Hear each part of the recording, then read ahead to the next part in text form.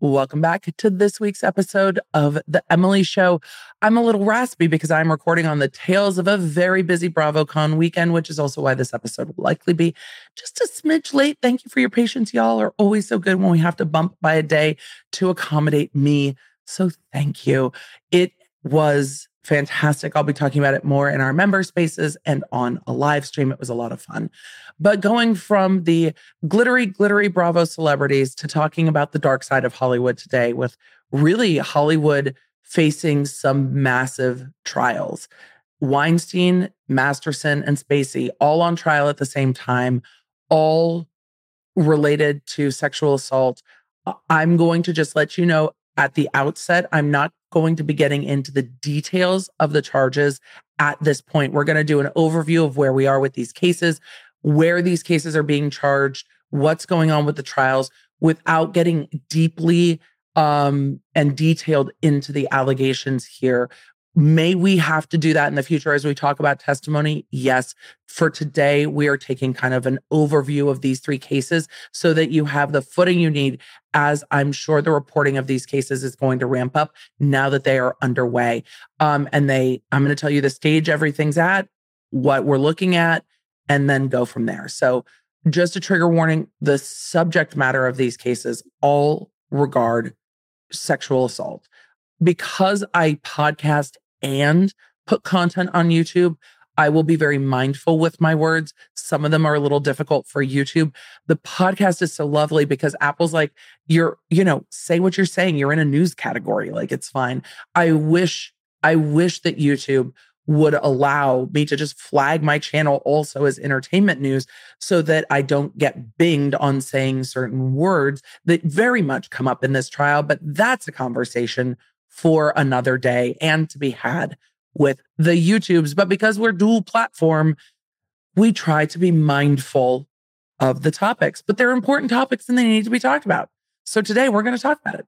So let's roll the intro and start talking about these trials. It's kind of wild that they're all going at the same time, and two of them in the same courthouse. So it's going to be these trials are going to be very busy, and we're going to talk about them.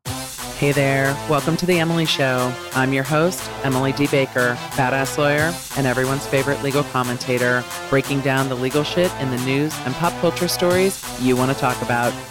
I've been a licensed attorney for over 15 years. I'm a former prosecutor, and I'm a big fan of the cursey words. So let's break it down.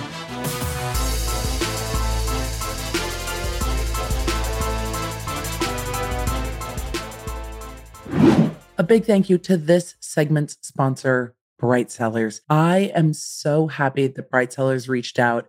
Something I don't talk about a lot is that I really don't branch out with wine or much else because I just don't have the mental capacity to pick new things. I love trying new things, but I just need someone to tell me. Bright Sellers makes that so easy because you take a quiz about your taste and they will help customize a box to you. And it's the perfect way to seem like a wine smarty pants with their wine education cards that come with each bottle. I'm really excited to try this gorgeous bottle of rosé. I don't care that it's fall. Rosé all day, all year also comes with this incredible card. So you can see not just what the wine's going to taste like, the region that it's from, and get a full breakdown on perfect pairings. This suggests strawberries and mascarpone cheese and climbing up on the roof to watch the clouds. These cards are great. Thank you again, Bright Sellers, for giving our listeners a limited time offer of 50% off your first 6-bottle box. Click the link in the description to get started, or just go to brightsellers.com/lawnerd. Let's get back to today's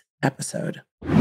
Today, we are talking about the Weinstein trial. It is still in jury selection. So they are still picking a panel of jurors to sit in this case. I expect that this will take a bit of time.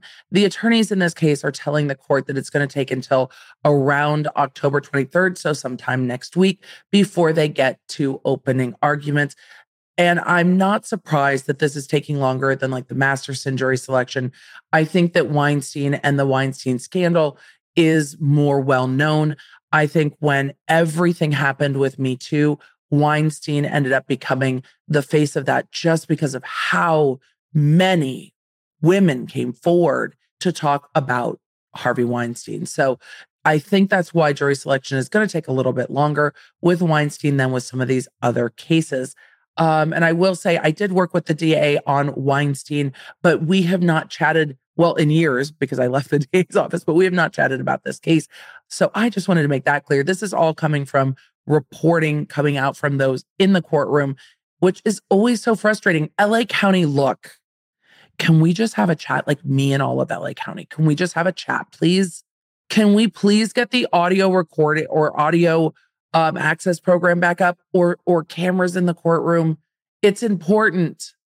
And I know that these cases are sensitive.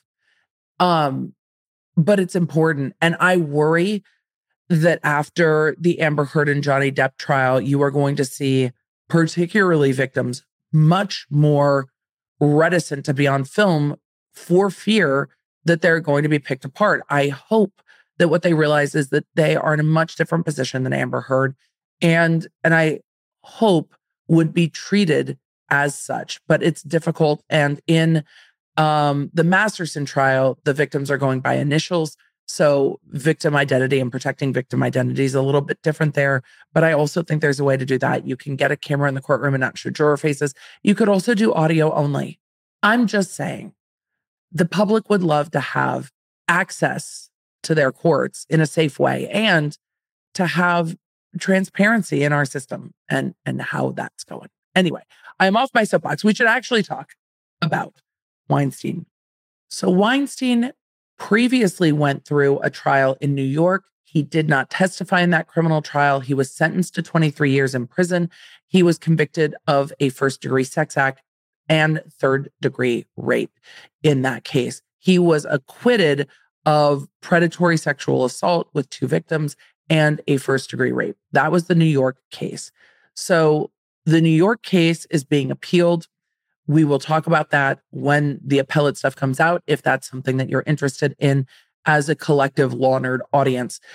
Those victims in those charges are separate than these. I got asked a couple times by more traditional media outlets, if he's already been sentenced to 23 years at his age, why go ahead and prosecute the case? Why are the taxpayers in LA spending for this high-profile trial?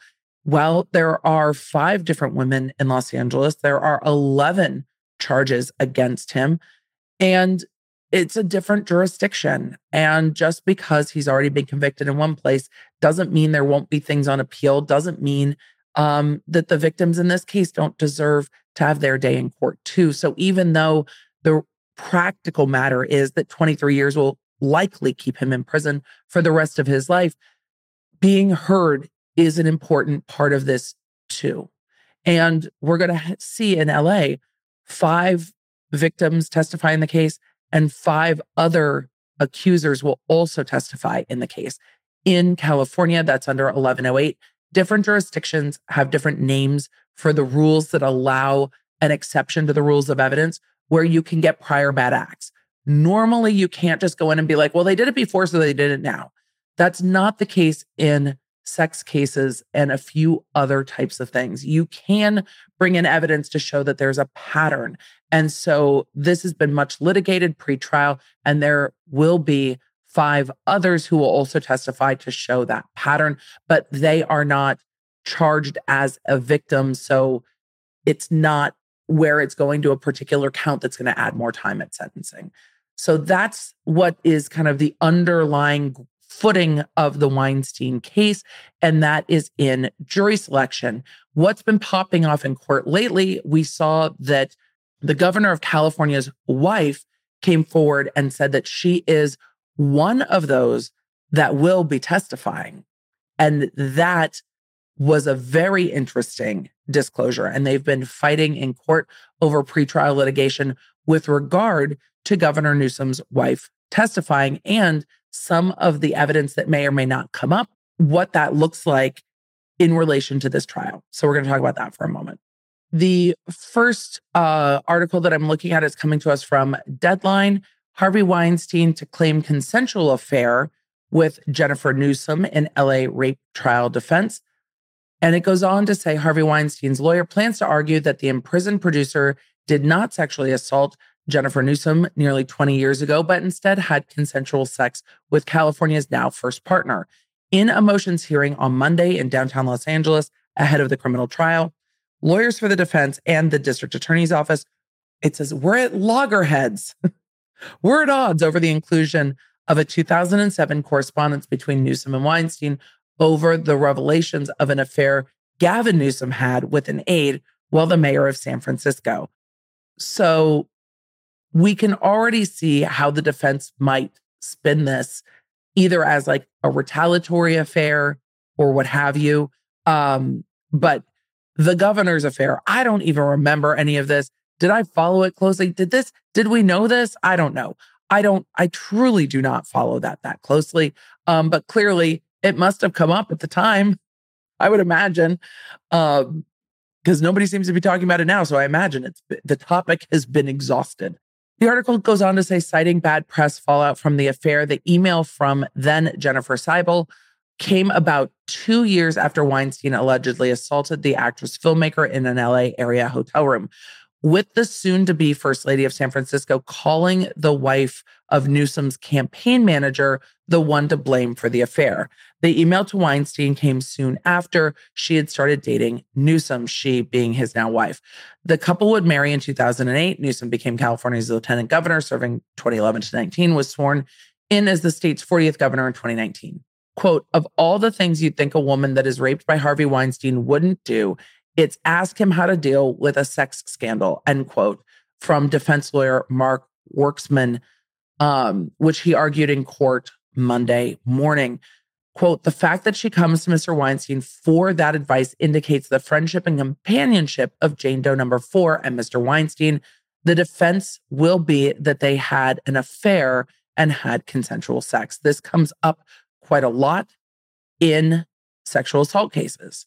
The defense is its consent. It's like when you're looking at a defamation case. The defense is that it's not defamation, it's opinion or it's parody or it's true. And this is a very common defense. The article continues, long identified as Jane Doe number 4 in court documents, Newsom went public last week with her role in the high-profile West Coast trial, which is anticipated to last until the end of the year.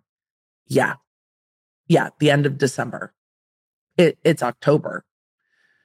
She intends to testify at his trial in order to seek some measure of justice for survivors and as a part of her life's work to improve the lives of women, her attorney said. Well, she should be seeking justice for herself. Making this about all people or all women or all things is not good. And it's really not the point of these trials. It's about her, truly. The attorney also said, please respect her choice not to discuss this matter outside of the courtroom. Well, she's pending as a witness while jury selection's going. And I'm sorry, she's pending as a victim while jury selection's going on. She can't discuss this matter outside of the courtroom, or very, very much shouldn't, without potentially compromising the trial. So I think everyone has to respect it, and I don't think anybody wouldn't. It said, Mrs. Newsom brought up her experience with the much accused Pulp Fiction producer in a 2017 article soon after the publication of the New York Times expose detailing Weinstein's decades of vile behavior. As a litany of motions whipped through the docket, they certainly were discussing Seibel Newsom. In the session Monday that Los Angeles Superior Judge Lisa Lynch called sometimes very dramatic, the judge eventually ruled that the 2007 email can be entered into the case. The article says sort of. I would say in part.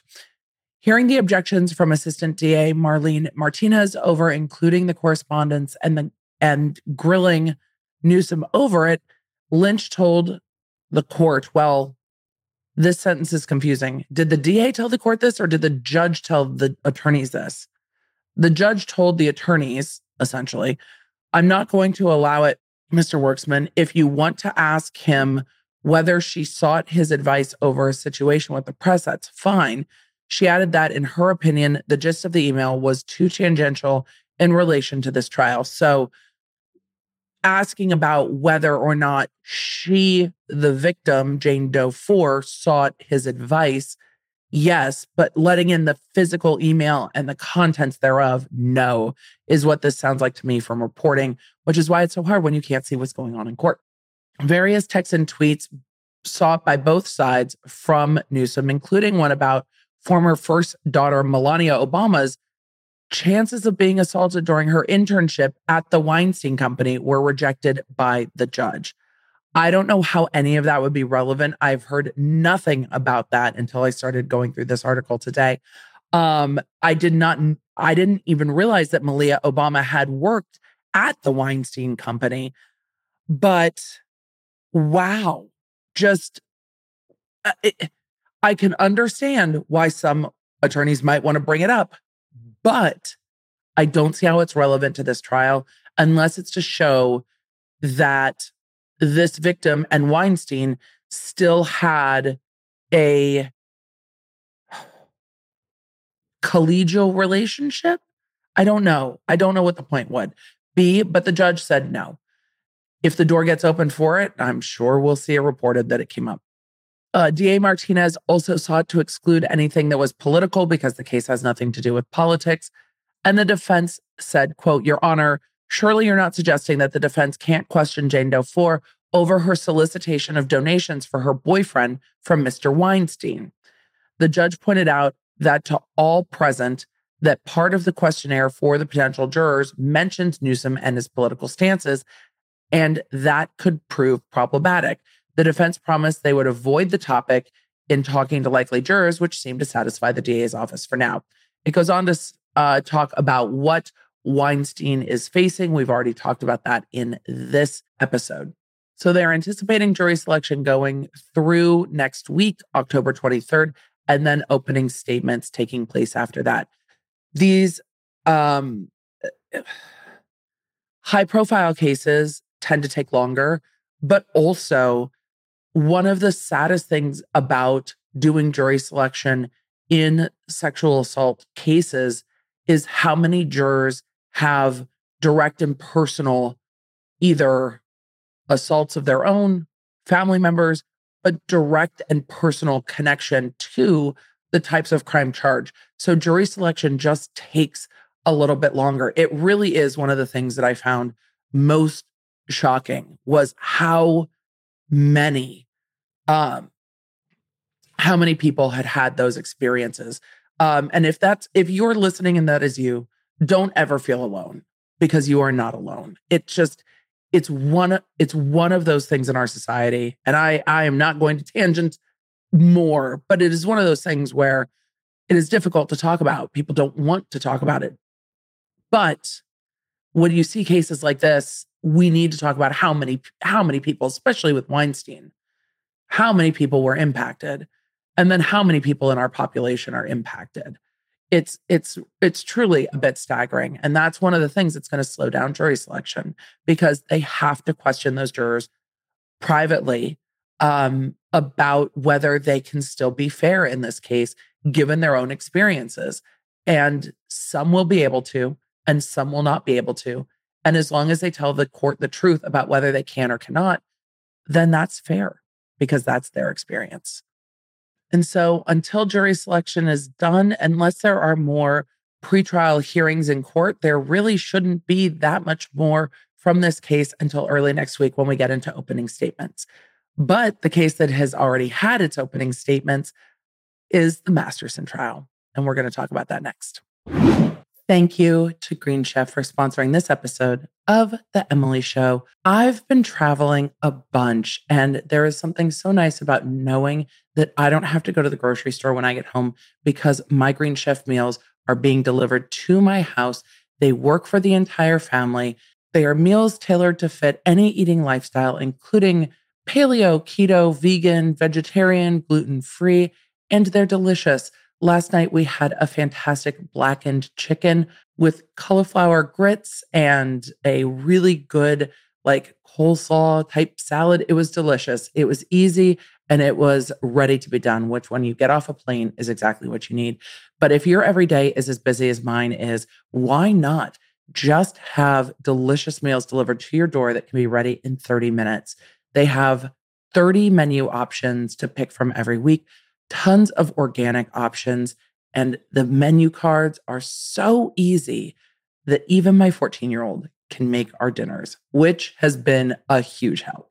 If you're ready to find out why Green Chef is the #1 meal kit for eating well, please support the show and use my link that's down below in the description, or just go to greenchef.com/EmilyBaker135. Use code EmilyBaker135 to get $135 off across 5 boxes, and your first box ships free. That's greenchef.com/EmilyBaker135.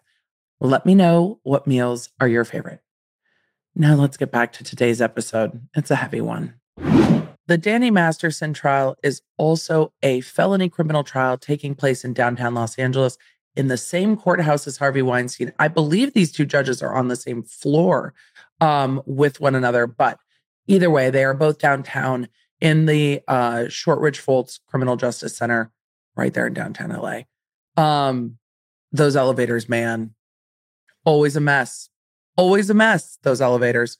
On Tuesday, October 18th, which is also the same day I'm recording this, I told you it was going to be a little late. They had the end of jury selection and opening arguments and began questioning witnesses. For a little bit of background, if you're not familiar with this case, Danny Masterson was an actor most well known for That 70s Show, is facing 3 charges of forcible rape and is a member of the Church of Scientology. All 3 victims were at the time members of the Church of Scientology. The fact that they are all part of the church, while normally something that wouldn't much come up in a criminal trial like this, has quite been the center of attention in this case because the DAs are seeking to use it to explain the behavior of the victims, which needs to be explained because they were told, or at least the victim that testified today, was told by the church not to report to police. There are reasons that these victims did not go to the authorities. And a lot of that has to do with the church community. So while the religion and the church is not on trial, the culture goes a long way in explaining the behavior of women because these are older allegations. And a jury will always have a few that will say, well, why didn't they say anything? And the DAs are going to have to address why that is. And in this case, it's because, or the DAs are saying that it's because of the church. And so it is going to become a big part of this case. And we're going to look at 2 different reports. Again, no cameras in the courtroom. We are relying on reporting. I think it will be interesting to see how much Scientology plays into this, because for the defense, they're going to want to kind of step away from it. Look, this isn't religion on trial. This isn't Scientology on trial. Whether you don't like Scientology or believe whatever about it or have a low opinion of it, that's not the point here. The point is, did this person do these things, or were these encounters consensual? That's going to be, I think, the way the defense goes. The prosecution is going to go, look, we're also not putting the church on trial, but the things that were said to these women and the pressure that they were under is the reason for their behavior. Because as unfortunate as it is, you always have to explain that to a jury, because people have their own kind of preconceived notions of, well, if something bad happened, why didn't you do this? And that is something that prosecutors have to be mindful of in not just sexual assault cases, but in all cases. You have to explain why people did the things that they did. The first report we're going to is from the Associated Press. A prosecutor on Tuesday described rape allegations by 3 women against That 70s Show actor Danny Masterson from 2 decades ago that contained some of the same disturbing elements, which talked about women becoming woozy and being in and around the hot tub. And I will attach this article to the episode if you want to read it. It gets into a bit more detail because they're talking about DA Mueller's opening statements. And we'll go through what went down in opening statements because they did get a bit fiery. So we will go through opening statements without all of the details, because I did tell you at the beginning, I was going to do the best I could to go through this without all of the details so you could listen to this and understand what's going on and hopefully not have this be tremendously triggering. Masterson's lawyer said the reason the allegations had so much in common is that the alleged victims violated the detective's warning not to speak with each other and had, quote unquote, cross-pollinated their accounts and undermined their credibility. Quote, if you speak to each other, you will contaminate this case, end quote, they were told. Defense attorney Philip Cohen said in court, quote, speaking to each other and other witnesses is fatal to a case, end quote. Masterson, 46, pled not guilty to the 3 counts that occurred between 2001 and 2003 in his Hollywood home, which functioned as a social hub when he was at the height of his fame. The defense attorney urged jurors not to consider Masterson's affiliation with the Church of Scientology and its relationship to this case, while Mueller said that it helped explain why the women, all former members of the church, waited so long to report the incidents. And I think that's exactly right on both accounts. I think that makes the most sense from a defense standpoint, and I think that makes the most sense from the prosecution standpoint. You have to explain. The article goes on to say 2 of the alleged victims first went to the church to report what happened to them and were told it wasn't rape, and that reporting it to the authorities or telling others about it would end with them being ostracized by their closest friends and even family members. Quote, you essentially become an enemy of the church, Mueller said. You lose it all. And that's my understanding as well. You lose your community, you lose your friends, you lose your family, you lose everything and are turned out. The judge, Olmato, sternly reminded the lawyers that Scientology would not dominate the trial. The trial's witness list is full of members and former members of the church, which has a strong presence in Los Angeles and has counted many famous figures among its members. The list includes former member Lisa Marie Presley, the daughter of Elvis Presley, and the former wife of Michael Jackson, a friend of one of the alleged victims. One of the women had been Masterson's longtime girlfriend. Another was best friends with his personal assistant. A third, an actress, was a newer acquaintance. Cohen, the defense attorney, said that the heart of the defense was a, quote, sizzle reel of inconsistencies between what the women initially said and how their accounts changed over time. And the next article we're going to go through also comes from Deadline and goes through a little bit more of what was said during opening statements.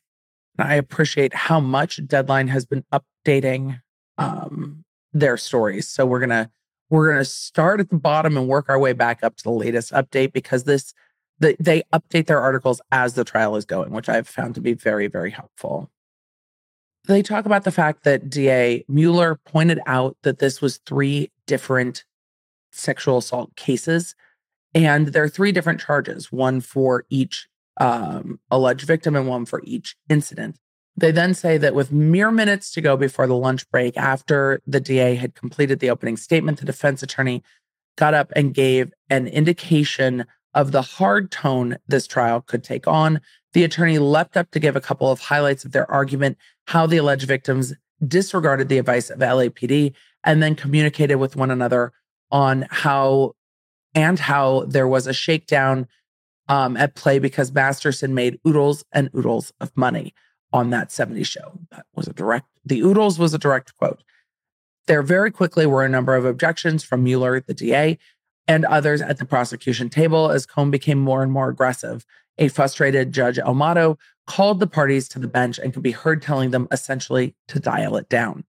Quote, this case will also be about certain policies that each of these alleged victims understood they needed to follow, Mueller said earlier in the day about the Church of Scientology.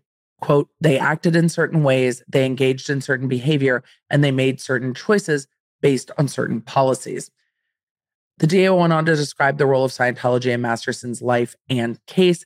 As the prosecutor spoke late Tuesday morning, the alleged victims' faces were displayed on a video monitor at the far south end of the courtroom. And then they went in to describe the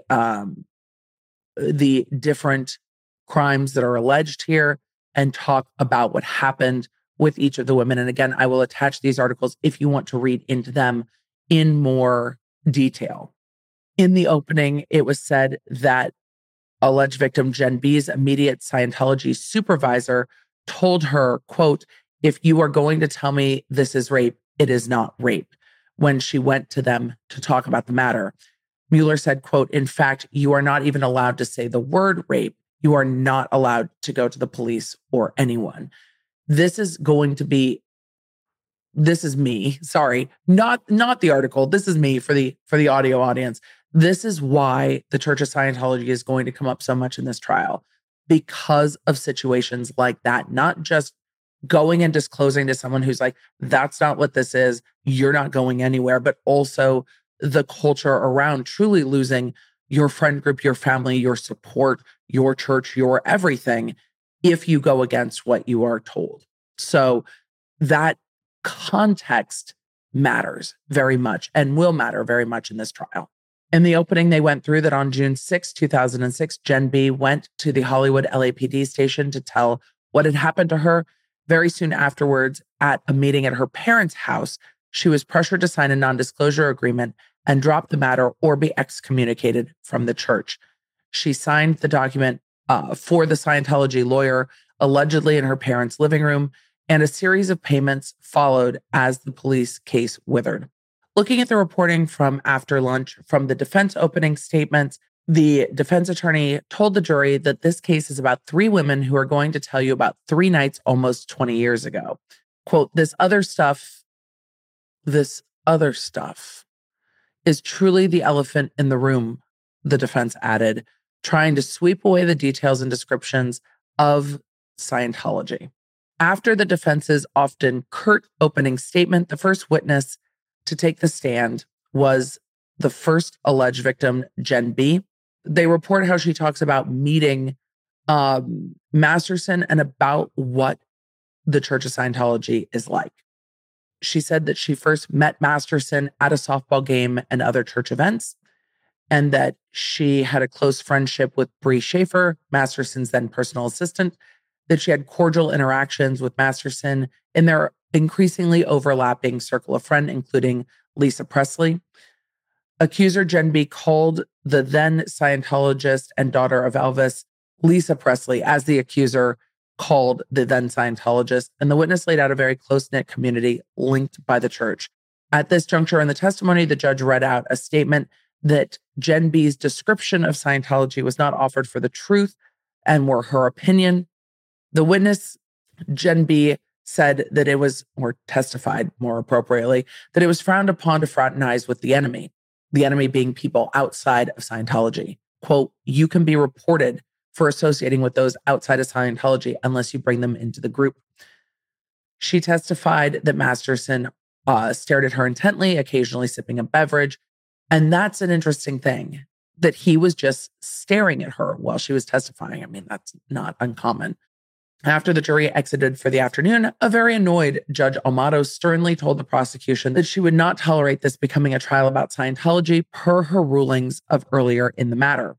Going to the reporting from the end of the day, the defense has already requested a mistrial based on how Scientology has been referenced so far. The request was denied by Judge Amato. This is going to be a long and contentious trial just based on how this first day of opening statements and one witness has popped off. The article says, after a long and contentious day of opening statements, at the very end of the day's hearing, lawyers for the defense and the DA's office faced off in front of the judge about the role of the Church of Scientology in the case. With the organization obviously at the core of the prosecution's case, the defense attorney said he had no understanding of the nexus or purpose of the policies of the church being brought up in the trial. Quote, the jury has been told Masterson and his religion look down significantly on those who are not members of the church or members of Scientology, the defense argued, also adding that such a policy is not the official stance of the church.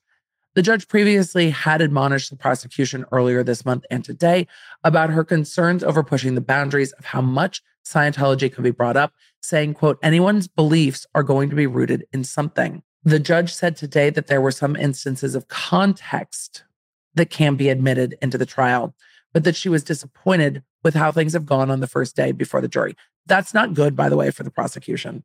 The article goes on to say, certain to be a factor throughout the remaining weeks of trial, the introduction of the sometimes controversial Church of Scientology are ingrained in the proceedings, and its role could be part of any Masterson appeal if necessary. Quote, I'm not sure what you are asking the court to do now, Judge Olmedo exclaimed, noting that the defense had asked for a mistrial in previous weeks Denying the latest request for a mistrial, the judge wasn't too pleased with Assistant DA Reinhold Mueller's explanation that he repeatedly referenced Scientology to lay foundation for the relationships and context the alleged victims, all of whom were members of the church at one point, lived with. That's troubling, the defense replied. Ultimately, the judge told the DA's office to walk a more circumspect line with emphasis on relevance. So, we're going to get a lot of pushback between the judge, the DA, and the defense on how much context is enough context. And the defense seems to be worried that, well, the prosecution's saying that Masterson just looks down on everyone that's not a Scientologist. I wonder if they are worried that that includes the jurors. Like, oh, we're just telling them the defendant thinks all of you are the enemy. Great. And I wonder if that's the concern here. But before we wrap today's episode, we do need to take a look at the Spacey trial. Let's talk about that case real quick. Unlike the other two trials that we've talked about, which are both criminal trials happening in Los Angeles, the Spacey case is a civil trial happening in the Southern District of New York. So we have a very different type of trial going on with actor Kevin Spacey, but the allegations are also those of sexual assault.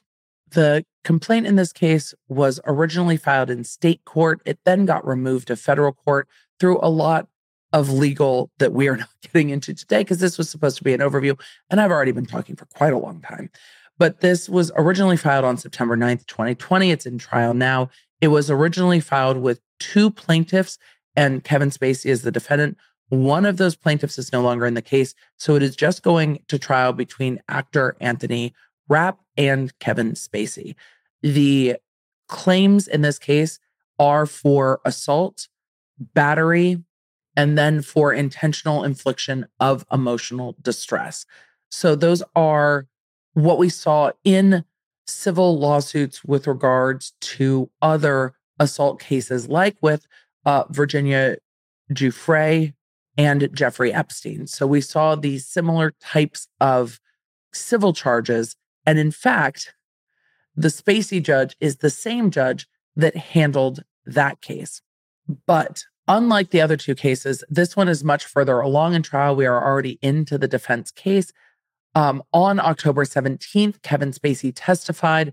The reporting is coming from Law 360 that a tearful Kevin Spacey tells a jury he never assaulted the actor. And again, Anthony Rapp is accusing Kevin Spacey of assaulting him when he was 14 years old and Spacey was 26 back in 1986.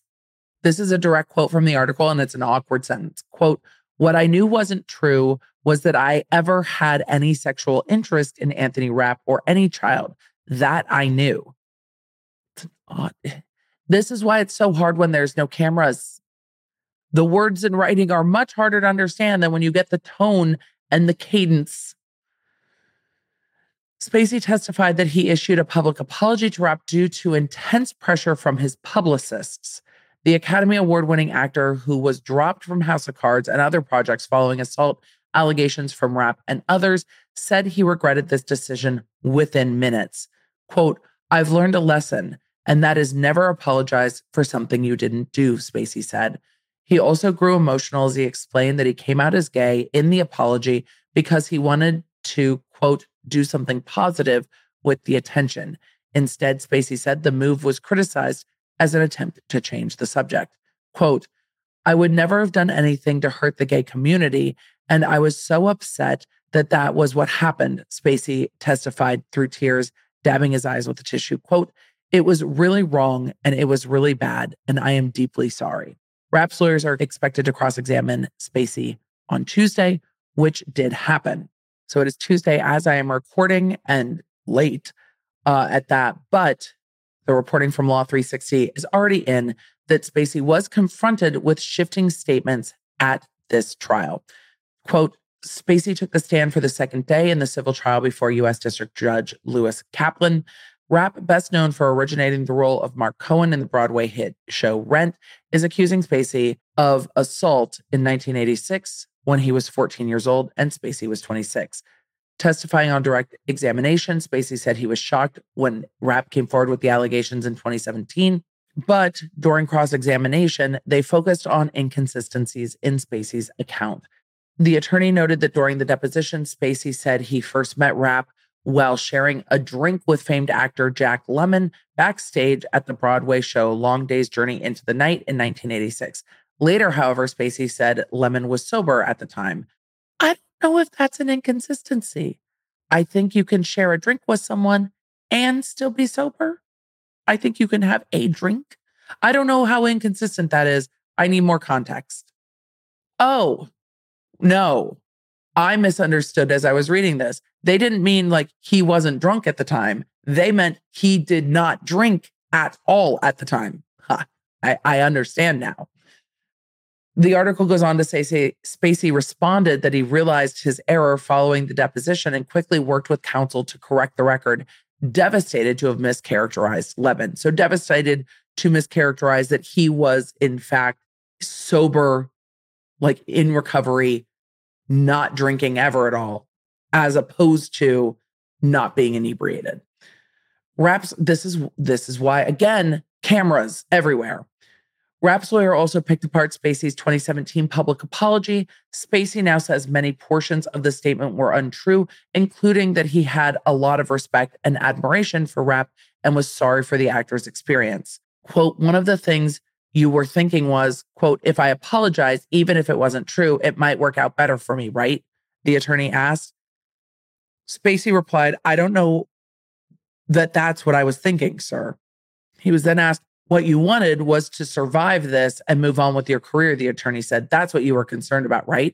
Spacey responded, I wanted to find out what was true.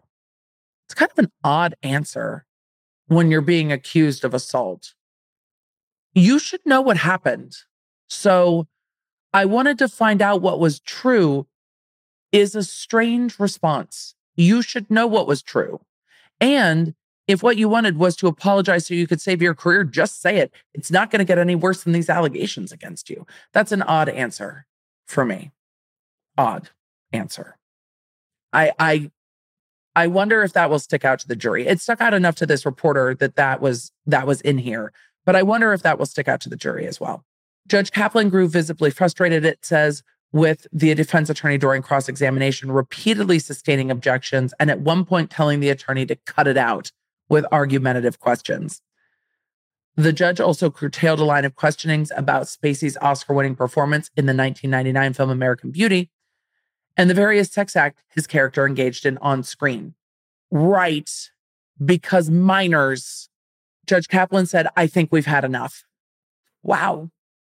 Spacey stepped down from the witness stand Tuesday afternoon. The defense then called forensic psychologist Dr. Alexander Bardley, who countered earlier testimony that Rapp has post-traumatic stress disorder and said the actor exhibits some traits of narcissistic personality disorder. The trial is expected to wrap this week with closing arguments tentatively scheduled for Thursday and jury deliberations to follow. So we might see a jury come back in this civil case either late this week or early next week. If you follow me on social media, I will be updating you on this. This is not the end of legal problems for Kevin Spacey, though. There are allegations against him in the UK that he will be facing in 2023 for trial, criminal allegations. And then there was also the $31 million arbitration settlement that he reached with regard to sexual harassment on the set of House of Cards. That was a case where, and we're not going to get into it much deeper, but that was a case that because of, I'm assuming, his contract with the show, it went directly to arbitration. Then they brought it to court to try to get around the arbitration award. And the judge was like, what we're not going to do is get around the arbitration award and the arbitration award. And the court upheld the arbitration award of over $31 million in that case.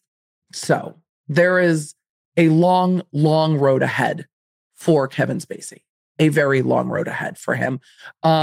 This civil case is not the end of it. Again, he is facing that criminal case in the UK.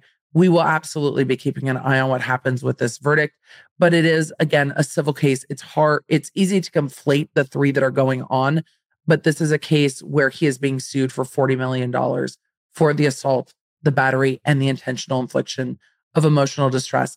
Like we saw in the Johnny Depp Amber Heard case, we are going to see and have seen testimony of experts about things like PTSD, because in this case, intentional infliction of emotional distress is at issue, like it was in the Cardi B case. So you have to prove that there was emotional distress caused. And with that, I think we've given hopefully a helpful overview of what's going on in these three cases. I know the media is looking at this as kind of the Me Too era of trials after the Me Too movement first kind of came to light and took over social media. And I think opened a lot of eyes about how many people have had unwanted sexual encounters, unwanted sexual advances, unwanted sexual touching, unwanted assaults. How many people have had these experiences and opened those conversations about Hollywood? Other industries have been opened up to those conversations as well. But we're seeing now these three trials with some of those cases. I think Weinstein being the biggest one, because that was at the heart of the conversation back in 2017. And here we are now. The law and justice can take time. I will be following these cases. They are not televised, so I'm obviously not going to be streaming them, but we will be following along with what the testimony is, and I will be updating during my live streams as we go what we're seeing day by day. I will attach the articles that are much more detailed than what I've covered here about the allegations. And as I said, Deadline and Law 360 have both been covering different cases very closely. Deadline's been covering the Masterson testimony very closely. Law 360 has been covering Spacey very closely. And so those are resources you can go to as well. Thank you for being here. Thank you for putting up with my sort of very tired BravoCon voice. It's heavy trials right now, but important trials. And thank you always for having compassionate and kind discussion about this on the internet. It needs to be discussed. We need to talk about how these trials go forward, what the defenses are, the difficulties that victims face in cases like this, but also the difficulties that those accused face if they are accused wrongly. All of those discussions need to be had. And right now we're having them across the Depp trial to, the Weinstein trial, the Masterson trial, and the Spacey trial. We're having those conversations, and we have these very, very different trials. The testimony that we saw in Depp is going to be very different, I think, than the testimony that we're seeing in Masterson and Spacey and Weinstein. And it's important to have the conversation that they are different and talk about why they are different. Because with how close in time they are, these trials really are on everyone's mind. And it really does remind us to have a conversation about all of it, really. I would love to have that conversation with you more in the comments. If this episode has left you with questions, I apologize because my brain is very tired and I am sure it was not as smooth as well as it normally is. So leave your questions in the comments. I will get to them as best I can so we can continue to have these conversations. Thank you so much for being here. Thank you for being a law nerd. Say it with me. May your family be well. I've started in the wrong place. We're going with it today. May your Wi-Fi be strong. May your toilet paper be plentiful. May your voice be rested. And may the memes coming out of BravoCon delight you after this very heavy episode. May your family be well, and may the odds be ever in your favor. I will see you again next week.